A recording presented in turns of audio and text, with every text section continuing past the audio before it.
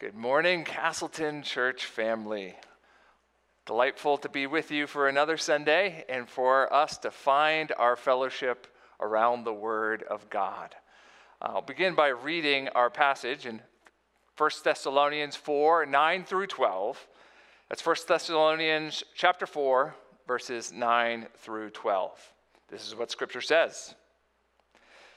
Now concerning brotherly love, you have no need for anyone to write to you, for you yourselves have been taught by God to love one another. For that indeed is what you are doing to all the brothers throughout Macedonia.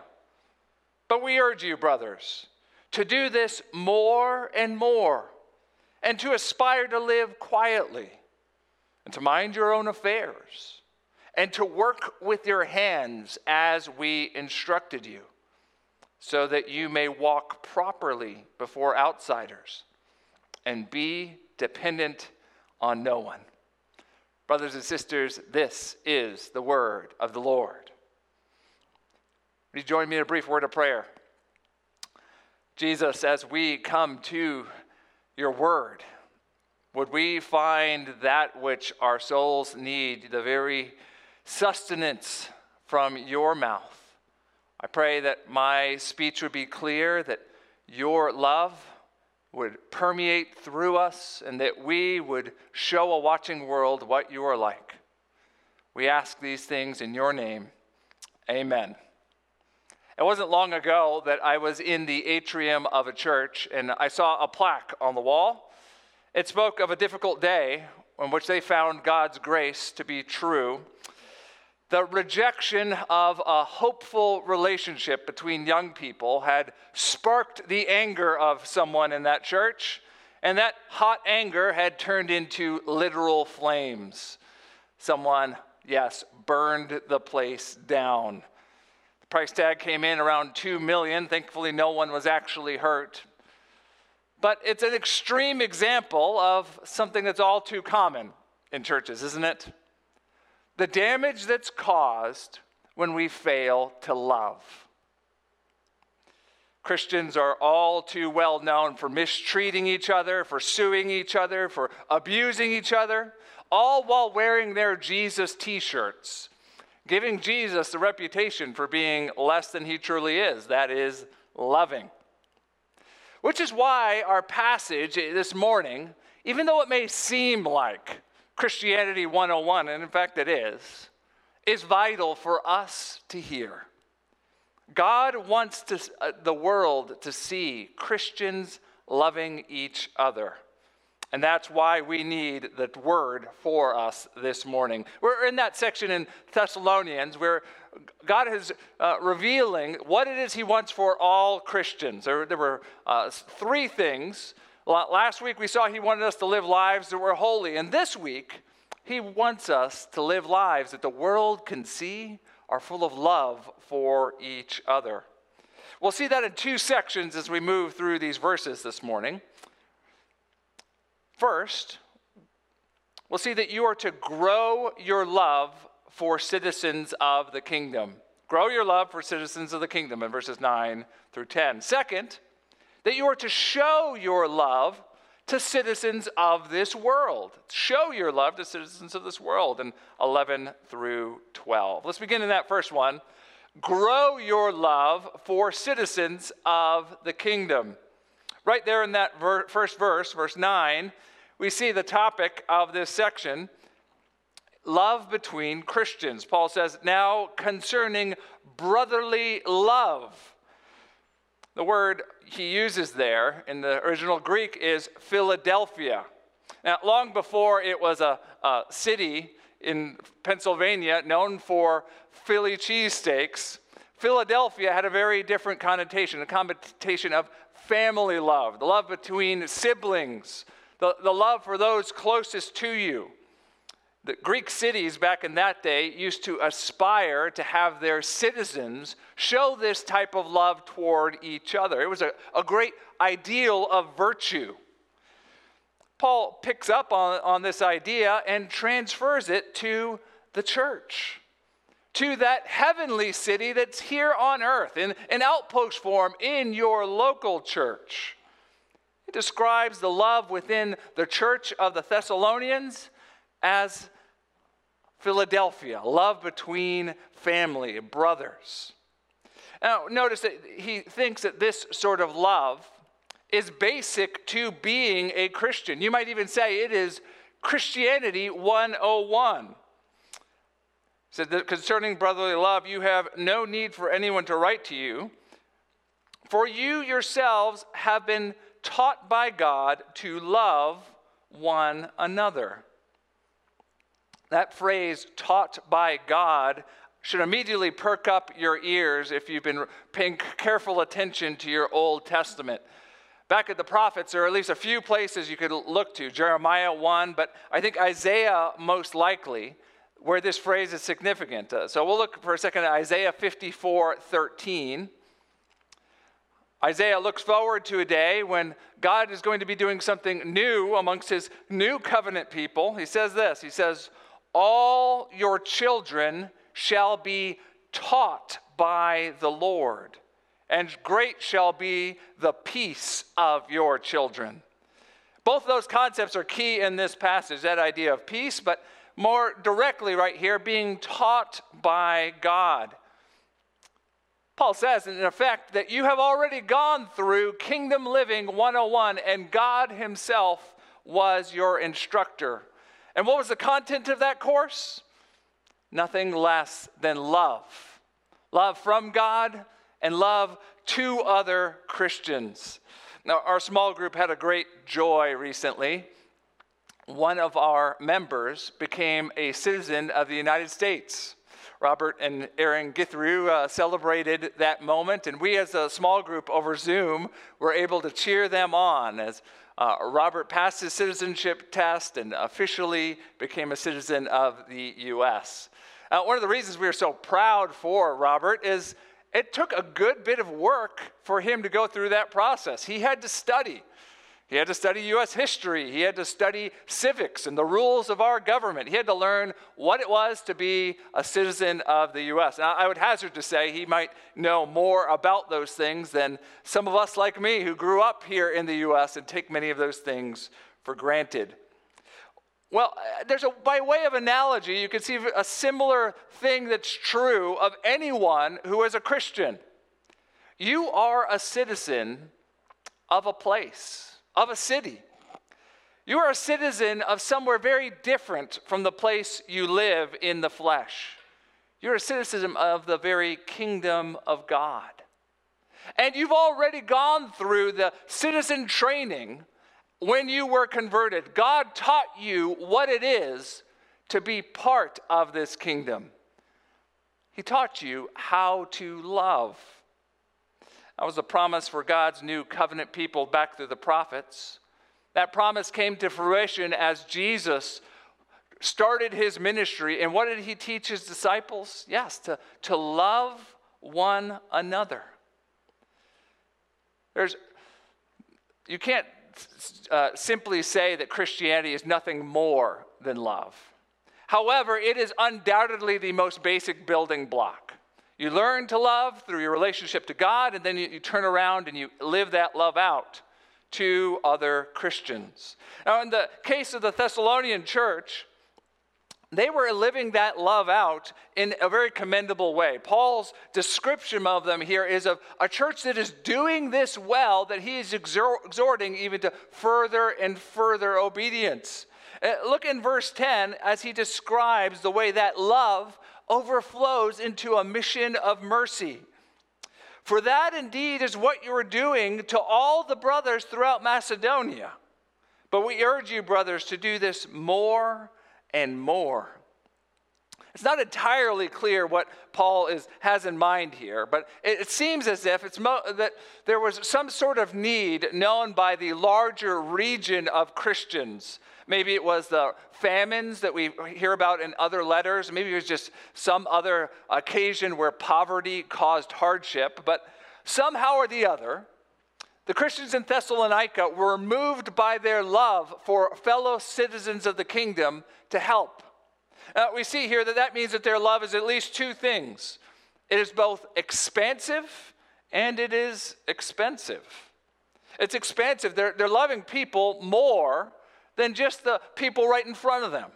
Their concern is for the whole church. And in this case, that means as they hear of needs of people who even live in neighborhoods very different from theirs, they react out of love and show mercy. The second is that it was expensive. It wasn't cheap to send letters. It certainly wasn't cheap to send people, and money always costs us something. But it seems here that their love moved them to help, even though it did indeed cost them something. Now you might say a love like that sounds pretty great, that maybe Paul would just hold them up as an example and say, everyone live like them. But do you notice that's actually not what he does here. He moves from commending them to exhorting them. At the end of verse 10, but we urge you, brothers, do this more and more. That this love that's expensive and expansive needs to continue growing. That it needs to increase, compound its interest year over year. I was at a wedding one time where they had a couple that had been married for I believe it was 8 decades. It was incredible. And a very sweet old couple, and they gave the husband the microphone. And he said he had one bit of advice for all the couples out there. Just love each other more each year than you did the year before. Well, that's a wonderful sentiment. And yet it should be true for the way Christians advance in their love for each other.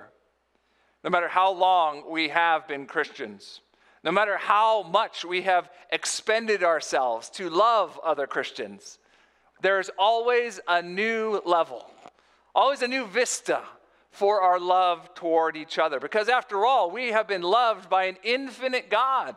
His Spirit motivates us to love Him more and more each year, and that will mean we will love each other more and more each year. So I need to ask, brothers and sisters, in 2020, did you find yourself loving other Christians more than you did previously? Did you draw closer to other Christians, or did you draw back from them? When you look at the year that was past, are there more things between you and other Christians, or are there less things between you? One of the marks of someone that is spiritually healthy is that they are drawn into community with other Christians. A very practical step that means is that being a part of a local church is vital to being a healthy Christian. You can think of a local church as an outpost of the kingdom of God. It's soil from that heavenly city right in your locale where you are supposed to gather and be a part of, and yes, love other Christians. And that means if you're not a member of a local church, if you don't have somewhere where you are accountable to other believers and have committed to loving them, even when it costs you something, brothers and sisters, there's something missing in your Christian life. Now, I want to point out that we are not the only local church that is an outpost of the kingdom. Anywhere where the gospel is preached and people bow the knee to Jesus, that is an outpost of the kingdom just as much as we are. But if you are visiting our church or getting to know us or looking for a local church, let me just say that we would love for you to take the steps necessary to join our membership. And in fact, this Saturday coming up, we are having what we call Castleton 101. That's our membership class, where we lay out what it is we expect for the members of our church and the things we commit to do together. Well, one aspect of that we go through in great detail is our member covenant. One of the things in that covenant relates to how we understand our call to Christian love. Let me just read you a short portion of it. We purpose, therefore, by the aid of the Holy Spirit, to walk together in Christian love. I hope you want to do that with other Christians. And if you're a member of our church, I hope you have increasingly in the year past, but certainly in the year that's ahead of us. I hope that that will be true of your walk with Christ. One of the other ways you can test how you're doing at this Christianity 101 is to ask, how expansive is your love? I love how our church is a church that loves global outreach. We love partnering with believers in India and Thailand and all around the world. Love being a part of what God's doing to send the gospel places it hasn't gone and encourage other believers. Let's recognize that that is a wonderful mark of Christian love, but we also need to ask if our love is being expansive in our own neighborhood. On Monday is Martin Luther King Day, and that's a great time for us to see how failure to have that expansive sort of Christian love can cause great harm. If you think about Dr. Martin Luther King's prophetic ministry, it was in a time where Christians had great failures in their call to love each other. The evangelical church, for far too long, was engaged in excluding people based on the color of their skin, harming each other in the actions they took, and yes, even hating each other. That's the polar opposite of what Christian love is supposed to do among us. We're supposed to help each other, to demonstrate our love for each other by drawing close to each other and having acts of mercy toward each other. We should pray that God would help us never to fall into that trap again as a group. But let's realize that as there's a call for us to grow in love in all other areas of our Christian faith, certainly there's going to be room for all of us to grow in loving people that are different from us in one way or another. Certainly skin color is still something that our culture divides over, but there are plenty of other markers. It could be socioeconomic status. It could be what country you were born in. It could be ideas of culture or preferences of politics. Lots and lots of different lines that our world divides over. Among Christians, love should bind us together. So ask yourself, are you loving people different than you? If you're a citizen of the kingdom of God, if you're a part of that heavenly city, then you have more in common with another Christian than you do to your next door neighbor that loves all the same things you do in this world. I pray that our church this year would grow in our love for each other, especially when there are obvious differences between us. Well, God wants to, when the world looks in, for them to see the citizens of the kingdom loving each other. Our second point is how that witness impacts the world around us. Verses 11 through 12, show your love to citizens of this world. Show your love to citizens of this world. There are some things that you may not understand the inner workings of, but you will be able to see the results of. I had a friend when I was living in Chicagoland who was a HVAC technician. Every once in a while, something would go horribly wrong with my heater or my AC, and I would call him over. And he would get out his special tools and measure things inside the equipment and tinker around, and eventually he would come and tell me, all right, it's working. Now, I didn't understand everything he did, but I could tell whether he was telling me the truth if the air coming out of the vents of my house was the right temperature. When the world looks into the church, there are many, many things they will not understand about us. In fact, they'll likely misunderstand the majority of things about us. And yet they will be able to see the result of love. Paul gives the goal of this Christian love toward the world that's watching in verse 12. So that you may walk properly before outsiders. God wants the world to look at the community of Christians and say, wow, The question is, how? How do we get that sort of result when our neighbors examine our lives? Well, there's two ways that Paul points out. First is in verse 11. He says, aspire to live quietly. You might say it this way, that you should let the silence of your life be deafening. Consider the moment we live in. Author Ed Stetzer describes us as living in the age of outrage. I think that's a correct assessment of things. How different is it that a Christian might live a quiet, even peaceful life in the midst of a culture that seems to be outraged about everything? Now, to be sure, that doesn't mean there aren't things for us to be righteously angry about. There are many. And yet we have to have a different gear to our spiritual engines. We have to be able to live in the gear of peace, even when there are times for us to be prophetic.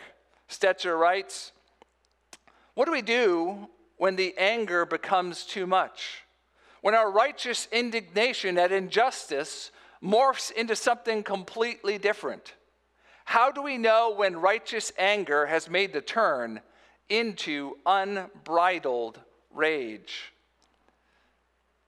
If the only way we can write is with our caps lock button always on, if the only way we can engage is by getting a bigger bullhorn than our opponents, if all we seem to do is get angrier and angrier as the days grow on, something has gone amiss, brothers and sisters. I mean, look at the world around us. There's no shortage of outrage. What would it do to our witness in the community if there was a contrast to the way Christians lived? If we were known for living quietly and peacefully? Ask yourself this question. If heaven were to send a survey to your neighbors, asking about your life, how would they respond? Would they say, you know, that guy's really hard to pick a fight with. I can't believe that lady. It's unbelievable how patient she is when people are mean to her. You know, there are so many things I disagree with that guy about, and yet he still treats me kindly. Would they be able to say things like that about you? Or would they answer that survey very differently? Brothers and sisters, ask yourself, are you living in the age of outrage? Is there any contrast between your life and the life of a culture filled with anger and turmoil? Remember, we are citizens of a place of peace, the kingdom of heaven. And even though there are moments where we must be prophetic, the offense should be the message, not the conduct of the messengers. That's the first way Paul tells us to do this. Second is to work hard to bear burdens and not to be a burden. To work hard to bear burdens and not to be a burden. He says it 3 times in these verses that Christians are to work productively. They are to be busy doing hard work and not be busy bodies butting into other people's business. He says it first positively. He tells them to work with their hands. Then at the end of 12, to be dependent on no one. He says that you are made to work. God has made us in such a way that we honor him and we bless ourselves and others when we work. He has given us bodies and minds designed to work, and we only fulfill our purpose in this world if we are productive. That means we should desire to work, and we should desire to be able to support ourselves, that our work would provide enough means that we would not require the assistance of anyone in order to keep the lights on and to keep food on our table. And Paul, he took his own medicine at this point. You know, he had the right as an apostle to receive financial compensation, and at times he did. But more often than not, he worked with his own hands as a tent maker. Why? So he would not be a burden to anyone. There's a wonderful moment in the movie Cinderella Man. It's set during the Great Depression. Work was hard to come by at that point, which meant a lot of people who never would have thought to take a handout were forced to. The main character, played by Russell Crowe, found himself in that position. He hates the fact that he has to take welfare to keep the heat on for his family. And yet he desires so badly to be able to stand on his own 2 feet that when his fortunes turn around and he's able to provide for himself again, there's this short scene where he goes back into the welfare office and he gives back all the money that he has received. Now, let's be clear, there are seasons where receiving assistance as Christians is the right thing to do. When we are sick or infirmed or unable to work, receiving love and assistance from other concerned Christians is part of the community God has intended for us to be a part of.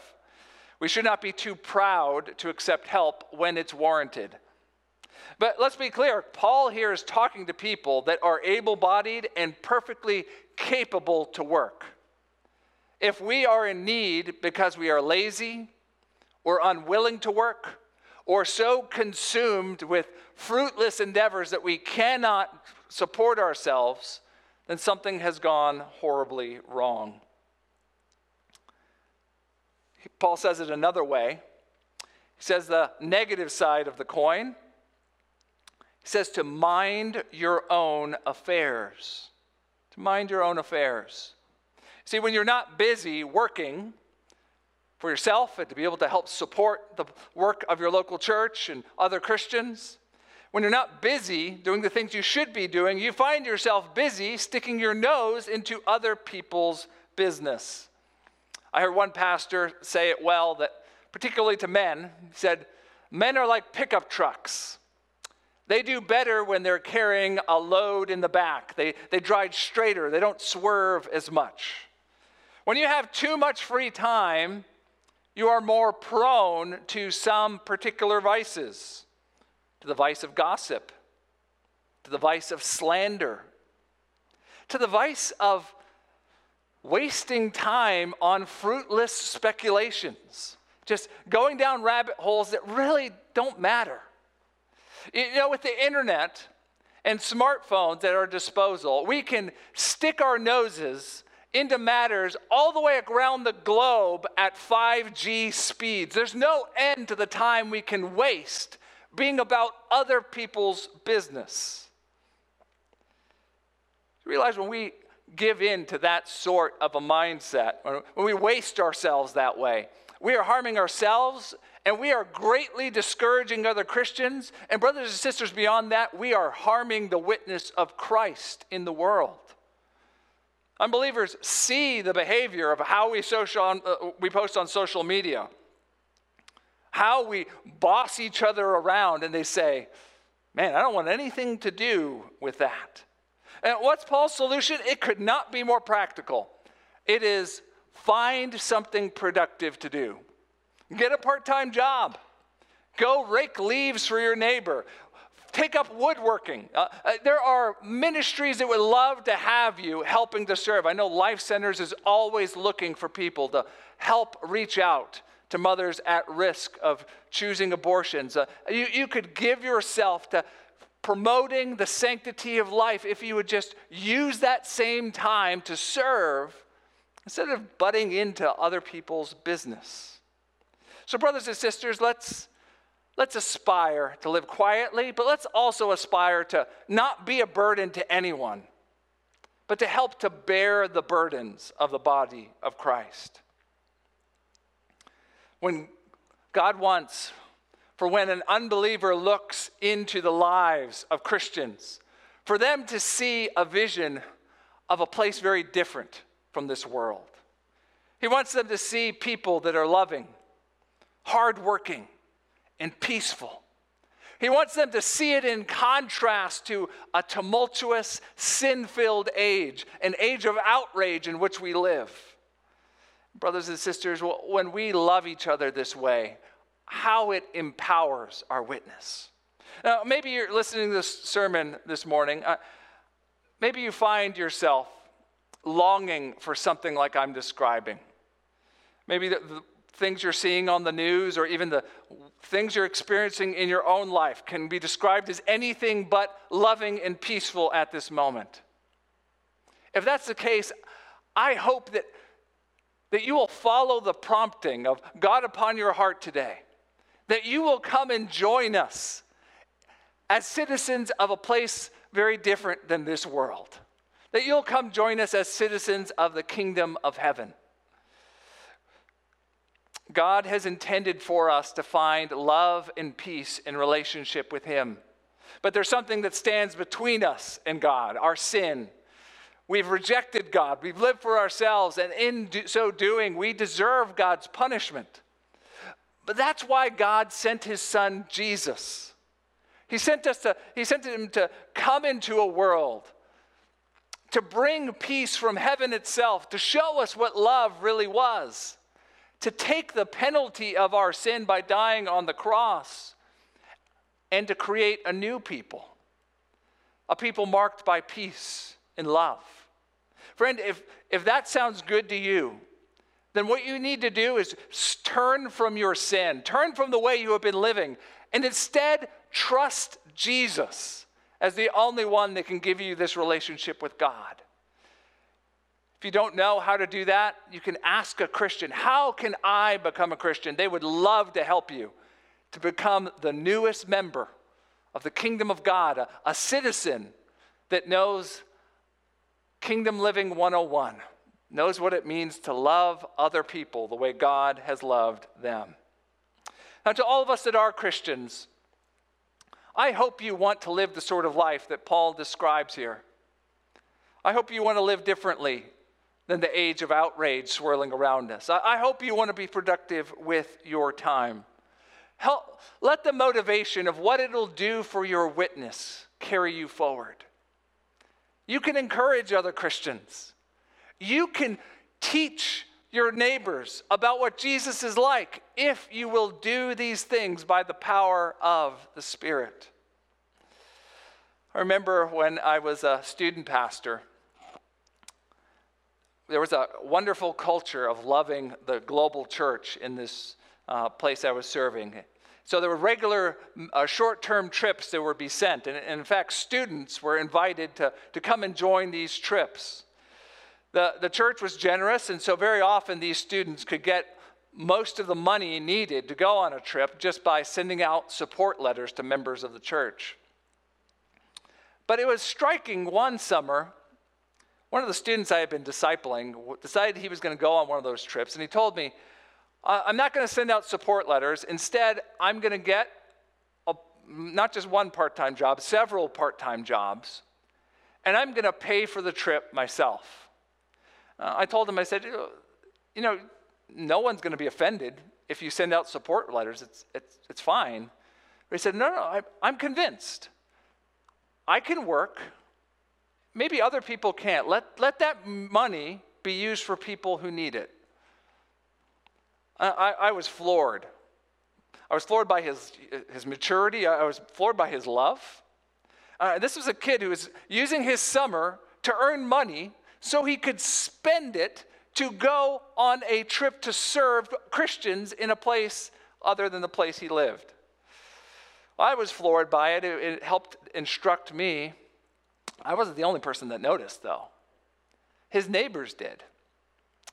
One particular youth group meeting, we had a visitor. It was one of his neighborhood students that he had befriended.